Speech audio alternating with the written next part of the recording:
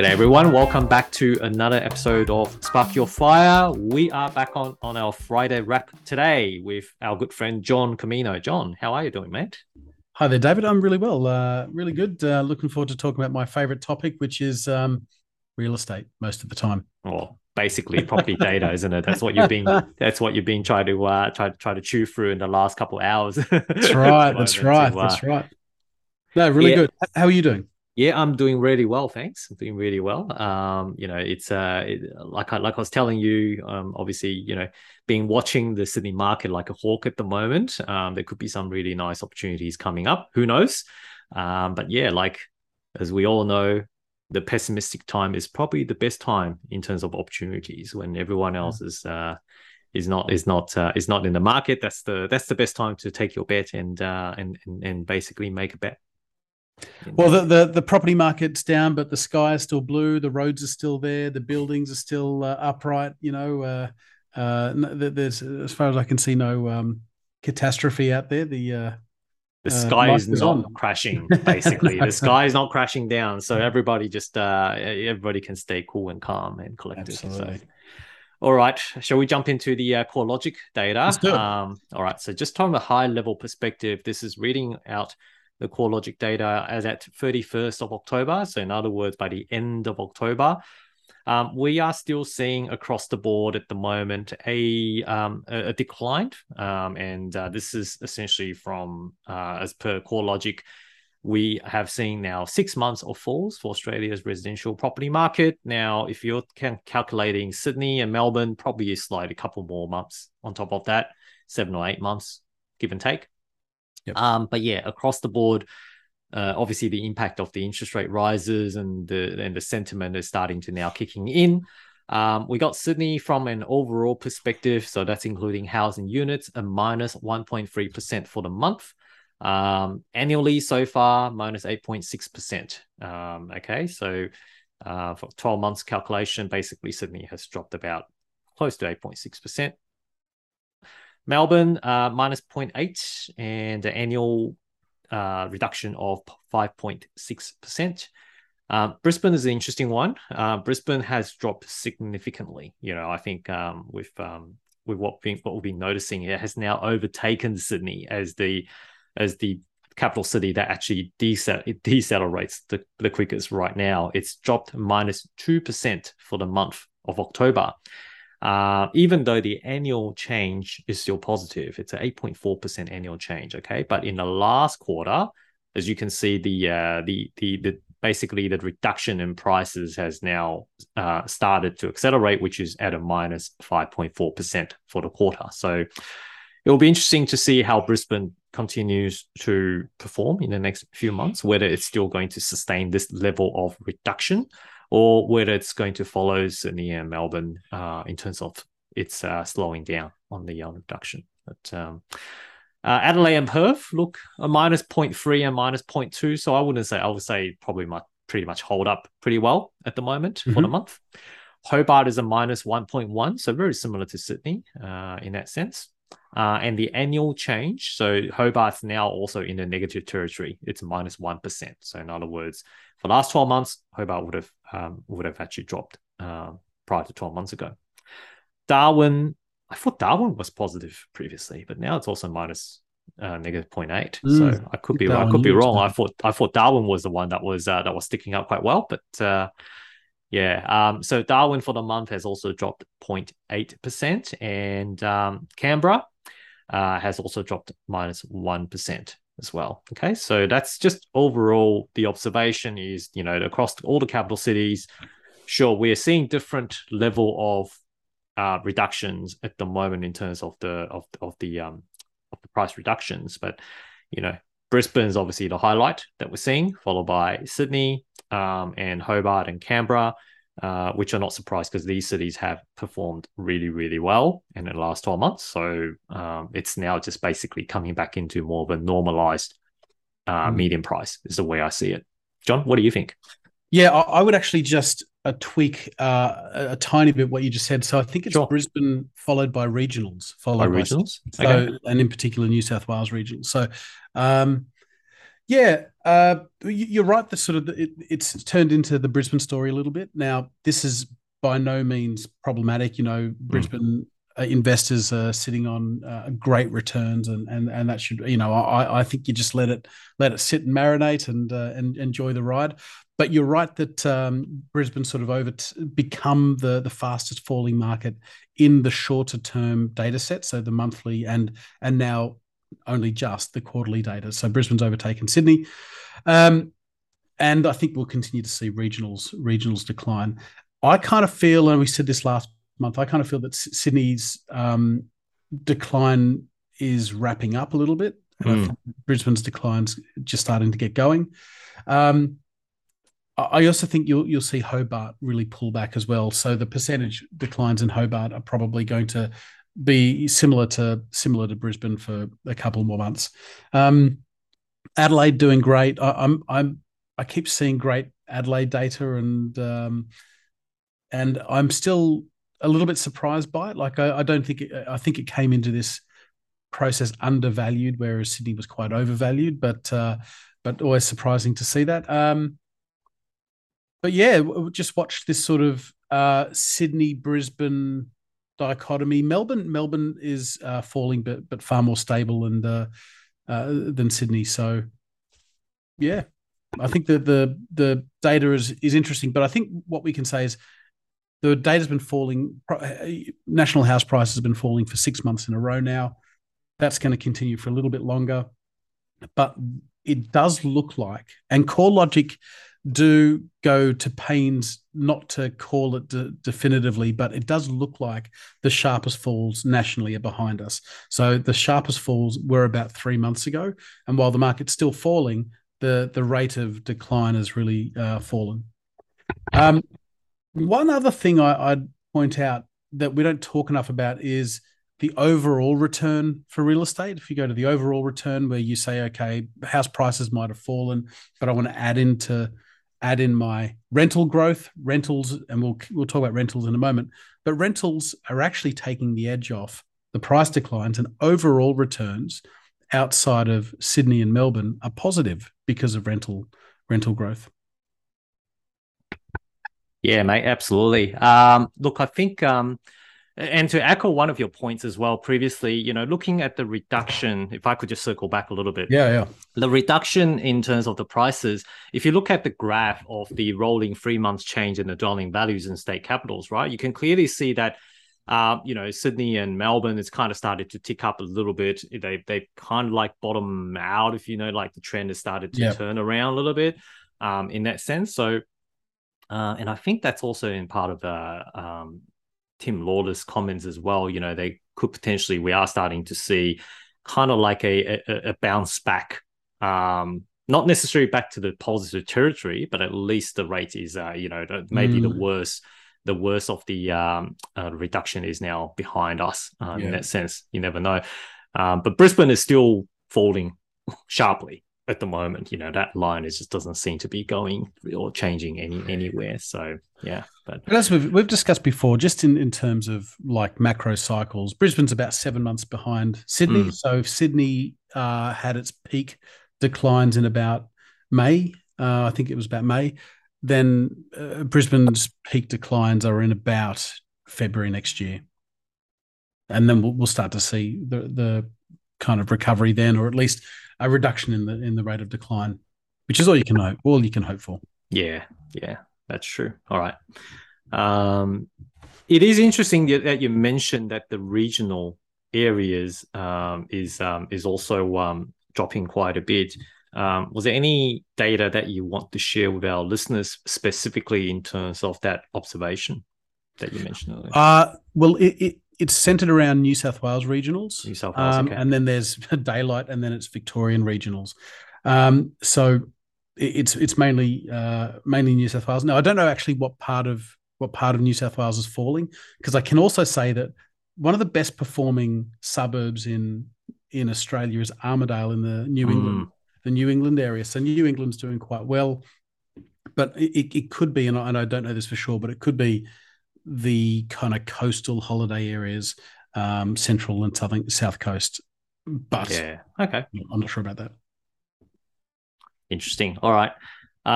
So scrolling down, looking at listings. Listings been going down basically. Is the way that we read it, isn't it? And yeah, the total. I mean, just without just jumping into the data, like all state capitals essentially are seeing a reduction in terms of the new listings in the last 28 days, combined capitals. And I think it's interesting to note that I guess marrying up with our observations on the ground as well. And I'm sure, John, you'll have something to share with our listeners a bit later, and when speaking to agents and local agents and what their thoughts are. There isn't a lot of good quality stocks at the moment out there, is it? Mostly just, I would say, B grade type of properties. A lot of them potentially starting to come up with not a lot of A grades in that sense. Yeah. So what I'm calling agents, they're saying houses, they don't really have anything, on the go at the moment. I mean, obviously, I'm looking at specific areas, but they said, units, we have things. Houses, it's difficult. So the supply has really dried up. I mean, if you look at some of the data, the combined capitals, the number of listings is down 25% year on year for houses, and for new listings. And in Sydney, that's down 35%. In Melbourne, it's down 32%. So, and even Brisbane, it's down 21%. So, what was holding Brisbane prices up, let's say 6 months ago, is they had a really big collapse in listings, and we're seeing that now in Sydney and Melbourne. So, yeah, it's tough to find stock. That said, there is a difference between transactions and listings. There's in slow markets, a lot of deals are done off market. So, and that's because there's a nervousness on the part of the vendor to market test the product. And if it goes to auction, it falls through, then you've got a stale, jinxed property, and they'd rather not play that game. So a lot more deals are being done off market, which is unhelpful if you're the average punter. But yeah, listings are down. Yeah. Okay. And whilst we're touching on listings, I know that you've looked into buyer demand as well. And what's the buyer demand trend it's telling us at the moment? What does that tell us? So the buyer demand is harder to put our arms around, but PropTrack, which is, I think it's attached to realestate.com.au. Yeah. They have a buyer index, which is, I think it's based on sort of realestate.com.au. Yes. Yeah. The source is realestate.com.au. So, which is good. Actually, Domain do the same thing, and they have it by suburb. And you can go and you look at the demand for the area that you're looking at, which is really valuable. How many searches are done? But if we look at this PropTrack data, real estate demand in Sydney is down 25%. So it peaked at around the end of last year, and now it's down about 25% in Sydney. So this is where real estate gets a bit more complicated than, say, the stock market, because in BHP share land, the number of supply doesn't go down by 35%. It just manifests in price, whereas in real estate, vendors just don't sell. So the market clears in a different way to other asset classes, which is why you don't get the big falls in real estate. But yeah, so real estate demand is down about 25%, and real estate supply in the most recent data is down about, I think, what did we say, about 25% nationally as well. Yeah. Yeah. So basically both the supply and the demand are falling at the same time. Which is an interesting phenomenon, and that's probably why it's painting that pessimistic picture on the ground at the moment. And property prices obviously due to both the reduction in terms of the supply as well as the demand. There's going to be less transactions, and therefore, not to mention the borrowing capacity reduction as well, which is across the board now with 7 consecutive rate rises. It's starting to really have an impact in terms of how much people can borrow, which in turns would then reflect in terms of how much they can put through on their offer prices as well. So, but I think it's important to note that the current demand, based on the PropTrack table that you have just mentioned, it's still above the 2019 average Mm. actually, and it's probably about 35% above the 2019 average. So while it has reduced 25% from the peak, it's still in general quite high. In other words, people still have interest in terms of Yes. buying property, but I guess it's more about whether they want to or whether they really. I think this is a good time to be entering into the market. Um, so that's an interesting one, and I think marrying up to the story that you told me off air before, John, which I think you mentioned that the inquiry levels for sales agents were relatively high after the 0.25% interest rate increase this month. However, after seeing Fed's gone up another 0.75%, they started to pull back again. So that seems to me sounds like Yeah. a sentiment issue rather than more of a financial / capability issue at this point. Yeah. I agree. I mean, the prop track data suggests that a lot of people are monitoring the market. Mm. A lot of people are like above average people are monitoring the market, and it seems to be that they're waiting for a bell to ring to tell them to go and buy. Mm. And obviously, according to that anecdotal evidence, where the agents are saying they can see the level of inquiry go down the day after a rate increase, it means that they can still afford to buy the property, but they don't think this cycle is over. And I'm sure they're right as well. Yeah. It is interesting. But what I can also tell you, which might be interesting as well, is just in terms of as a buyer's agent, I see who, the types of buyers that come in and out of the shop, so to speak. In the hot markets, it's first home buyers and young couples. Mm-hmm. And in the slow markets, it's downsizers and older couples, cash buyers, let's say. Oh, yes. So, clients at the moment are the downsizers who don't borrow. They sell property A to move into property B that's much smaller. And they're not completely indifferent to prices, but they're not watching, they're not trying to catch bottoms and tops. They're just buying for lifestyle. Mm-hmm. Last year, it was about chasing the market up, but it was all young couples. So it's interesting to see what happens, because I think what we're seeing is the first home buyers are going back into the rental market, which is why we're seeing rents go up, particularly for units.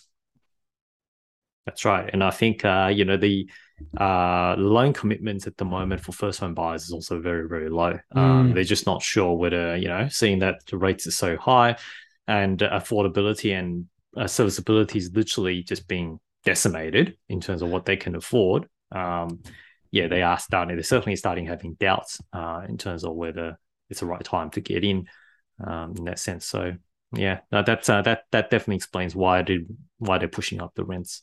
Yeah. Yeah. But just to, I can understand if it's affordability, waiting on the sideline makes complete sense because all you can spend is the money that you can get from the bank. So I totally get that. If you're trying to time the market, that's not necessarily the right way to think about this. And the reason is because we have to sort of put our real estate hats on rather than our sort of Bitcoin hats on. So, and what I mean by that is, when we look at the stock market and when we look at Bitcoin and we look at other asset classes, we have to ask ourselves, is this going to be around in 20 years' time? And what is the user case? Like, is anyone going to be using Bitcoin or Ethereum in 5 years' time, 10 years' time to do transactions? When you buy Apple, you do ask yourself, will Apple still be doing iPhones in 10 years? Or is there, Samsung going to overtake them? When we're looking at real estate we will be living in houses and people will be paying rent in 10 years. And you can park a lot of the questions that you would have in other asset classes as to whether or not this is even viable. Mm-hmm. Real estate's viable. There's always a time to buy real estate. So I'm not saying every time is the best time to buy real estate, but don't worry about it in terms of timing as much, because the Dow Jones, this is going to be a terrible example, but the Dow Jones, the companies that were in the Dow Jones 50 years ago are completely different to the companies that are in the Dow Jones today. Real estate's not like that. The best areas in Sydney 50 years ago are still the best areas today, and the houses that were built 50 years ago still exist, and they're still generating income and still going up in value. So think differently when you're thinking about real estate, and it's okay to buy at all times in the cycle. Yeah, I guess it is having that longer term view, essentially, you know, and we're talking about 10, 20 years type of horizon that with that when we're playing this type of property game, right? Yeah. Um but yeah, I think the nervousness mostly from a first home buyer's perspective is when they look at the mortgage repayment they have to fork Mm, out. And when they look, and when there's no certainty in terms of when RBA is going to stop with the rate increases, yeah. that puts a lot of pressure to them. And they go, okay, well, you know, how many more rate rises are there to come? And so I think it all comes down to they need some certainty and need some basically some surety around that mentality and that mindset before they make their biggest commitment, I guess, because this is going to be one of the biggest commitment that Yeah. they are going to be making Yeah. in, right? So um yeah, so that's going to be the challenge essentially. But I guess we'll see. I'm certainly seeing affordability starting to become more of an issue, Mm, not just the rates. Okay, affordability has really started to impact. You know, say 3 months ago, some people might still be able to purchase something in the $700,000, but with a couple more rate rises now, that may have dropped down to about 550 or $600,000. yeah. So straight away, that's a huge impact, right, in terms of the area that you can get into. And if they can't get into the area, or they have to kind of make do with the budget that they have, they go, well, why am I doing this? I might as well continue to rent in the area that I Mm, want to live and then save for a bigger budget or bigger, yeah. Or alternatively, I know the stamp duty reform is coming in next year in New mm, South Wales as well. So you know that will lessen the amount of upfront cash that's required. Instead of paying stamp duty, it's going to be an annual land tax being charged, right? So the first home buyers would have option to be able to choose that. I think some first home buyers are probably sitting on the sideline waiting for that to take place as well, just so that they've got more resources to be able to buy into the area they want. So there's a mix of elements there, but in general, I think yeah, it's they are being a lot more conservative, and I'm not sure whether they necessarily would understand the longer term mindset, because this is something that while we keep talking about it, it's very difficult to imprint this type of idea into someone who has no experience whatsoever. It's mm. kind of like you have to actually buy it, then you understand it because now you've got a skin in the game. You will do a lot more study and understand how it works. So Yeah, yeah. No, I completely I completely agree. And, you know, it's interesting. We talked about interest rates and central banks before. I mean, this is the fastest increase in rates since the early 80s, right? So yes, that's over a generation. So everyone, including myself, like, I mean, I was alive then, but you know, I don't remember that very sharp spike in interest rates, right? You hear about our parents talk about how they had 20% interest rates and they managed to sort of struggle through. This is new, and I'm really surprised at the resolve of the RBA and the Fed and the ECB to stick with this. I keep expecting they even redefined recession so that they could keep doing it.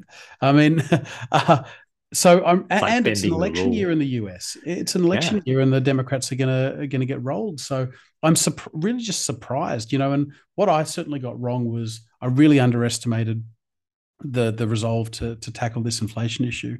I thought that they would have done increases and then wait to see it flow through the system, and then raise them again and wait to see it flow through the system. And they've just been really aggressive. Now, to be clear, I think they're doing the right thing generally speaking, because I've been hypercritical of lax monetary policy for the last sort of 15 years. Mm. However, there's going to be casualties. It's going to be ugly. That's the thing. I think it's the yeah, it's unfortunately the pain that we all gonna Mm. have to bear. Um, you know, using the analogy that you use, we're kind of like you know, we just had a massive party during the COVID. You know, everyone's printing money, everyone's having Yeah, a great time.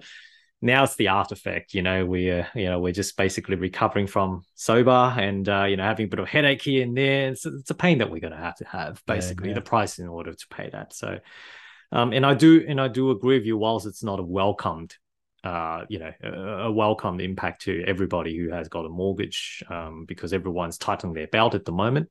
I mean, not everyone, not those people who's on fixed rate at the moment, but it is the necessary evil that we're going to have in order to get the yeah, recession beast under control. So, yeah. you know, I think as Dr. Phil Lowe says, It's a shorter term pain for longer term gain, to try to bring the inflation beast back into the 2 to 3% inflation target in 2024. So, yeah. Anyway, it's an interesting discussion. I can see you're putting your economics hat on again. You haven't been speaking about too much about that, so Yeah, no, it's a great topic. Look, I've always, as an investor, I've always invested on the basis that central banks will always do the wrong thing, and that had worked up until this year. And I've been, which is the most backhanded compliment I've ever given. I've always been of the sort of that Austrian economic school, which says that central banks shouldn't even exist. And I think over the last 2 years, 12 months ago, we were all euphoric.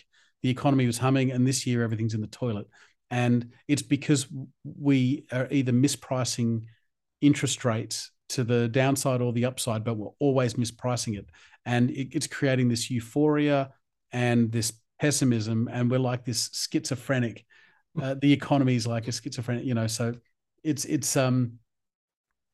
problematic. It's problematic. But since that's the system we have, all we can do is play the game that we've got. Basically. So, all right. Well, I think we digressed a little bit. Let's come back to continue with our CoreLogic reports. So, rents. Okay. So next one is rents going up. Annual change in rents. So nationally, the rents rose another 0.6% in October, and led by a 1.1% rise in unit rents, while house rents increased by 0.5%. So I think the house rents are starting to slow down, while the unit rents are still going pretty strong across the board, which is it's beneficial for the investors. I think everything's coming up to leading to having an investors rejoice party coming back in at some point, John. That's my personal opinion. With dropping prices across the nation, with rental rents continuing to go up, which means the gross yield is continue to improve, and the return is going to attract investors to come back later on. I think the main challenge right now is, like I mentioned, it's the serviceability. Like a lot of people wanting to buy, so the demand is there, but they're either challenged by the sentiment or they're challenged by the actual affordability piece. So as soon as, let's say, for example, APRA dial down their 3% assessment buffer rate, which I think will happen at some point, then it will probably be the investors' party next time. Yeah. Look, the yield will not mirror, but it will sort of track interest rate, the prevailing interest rate. So if interest rates are, I think they're around 4% now, aren't they? Prices will drop and rents will rise, so that, broadly speaking, yields get to about 4%, and we saw that on the way down. And why units are going up? Because the immigration spigots have opened up again, and that's, generally speaking, units and townhouses are often where new migrants go to live. So I think it kind of makes sense. Interestingly, we talk about inflation. One of the biggest components of inflation is, while sort of housing isn't in there as the purchase price of housing, rents are actually a big component of the CPI. So when we're talking about high inflation, a lot of that is surging rentals. Yes. So that sort of feeds into this overall story. Yeah. So rent definitely forms an important equation of the overall inflation piece as well, isn't it? So yeah, okay. All right, so I guess we'll keep track of how rent will continue, but it does look like at the moment the rent is still on the upwards trend, while the prices continue to be on the downwards trend. That's why we've kind of been recommending investors to keep close pulse on the market wherever that you're looking to purchase, because maybe in the next 6 to 12 months there'll be some great opportunities coming up to be able to snatch up some fantastic properties. Yeah. Shall we touch on a bit about auction clearance rates, John? Sure. So I guess if I look at the Auction Clearance Insider, we're talking about the result on the Saturday, 29th of October. Sydney has had about 615 auctions, and with a clearance rate of 67.7%. Now, that's pretty strong, isn't it, John? Pretty good. Yeah, we always talk about 70% being neutral for prices. We're getting very close to neutral price movements. Still falling, but not by much. And it's interesting, last Saturday, we had about 555 auctions with a clearance rate of 65%. So it's holding up pretty well. And then the actual volume or the actual number of auctions is pretty similar. Nowhere near last year around this time, of course. Last year around this time was 81%. So, that was when the market was red hot. But you can see, I think the trend is it's improving, it's recovering in Sydney. Melbourne's a bit of an interesting story, though. Melbourne this week only has 485 auctions with a clearance rate of 61.4%. Now, that is a sharp contrast to last weekend, when last Saturday they had 1,050 auctions. So we're talking about volume here almost reduced by 50%. And therefore the clearance rate also dropped significantly. I was wondering whether it was to do with the Melbourne Cup Day, but I don't think it was. I don't know why it would have an impact, but it's possible. I mean, it's possible. I can't imagine why that would be the case. But you're right that it looks like a bit of a blip because Melbourne had some fairly good numbers the week before. Yeah, exactly. And it was holding pretty up strong last week as well, 66.3%, right? Last weekend. So, so this one might be just a blip. Brisbane's holding up pretty well too, around 60%, same as last week. Adelaide still going strong, about 80%, 78.7% this week. Wow. And last weekend was close to 90. Look at how crazy it was. Wow.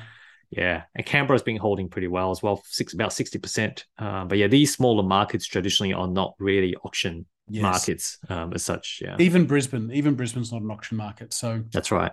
The home of the auction is still Melbourne, but Sydney's data is meaningful. But 70, and that's why even when Brisbane was booming, it still had clearance rates in the 50s and 60s, and it didn't really impact. It didn't mean anything on the price.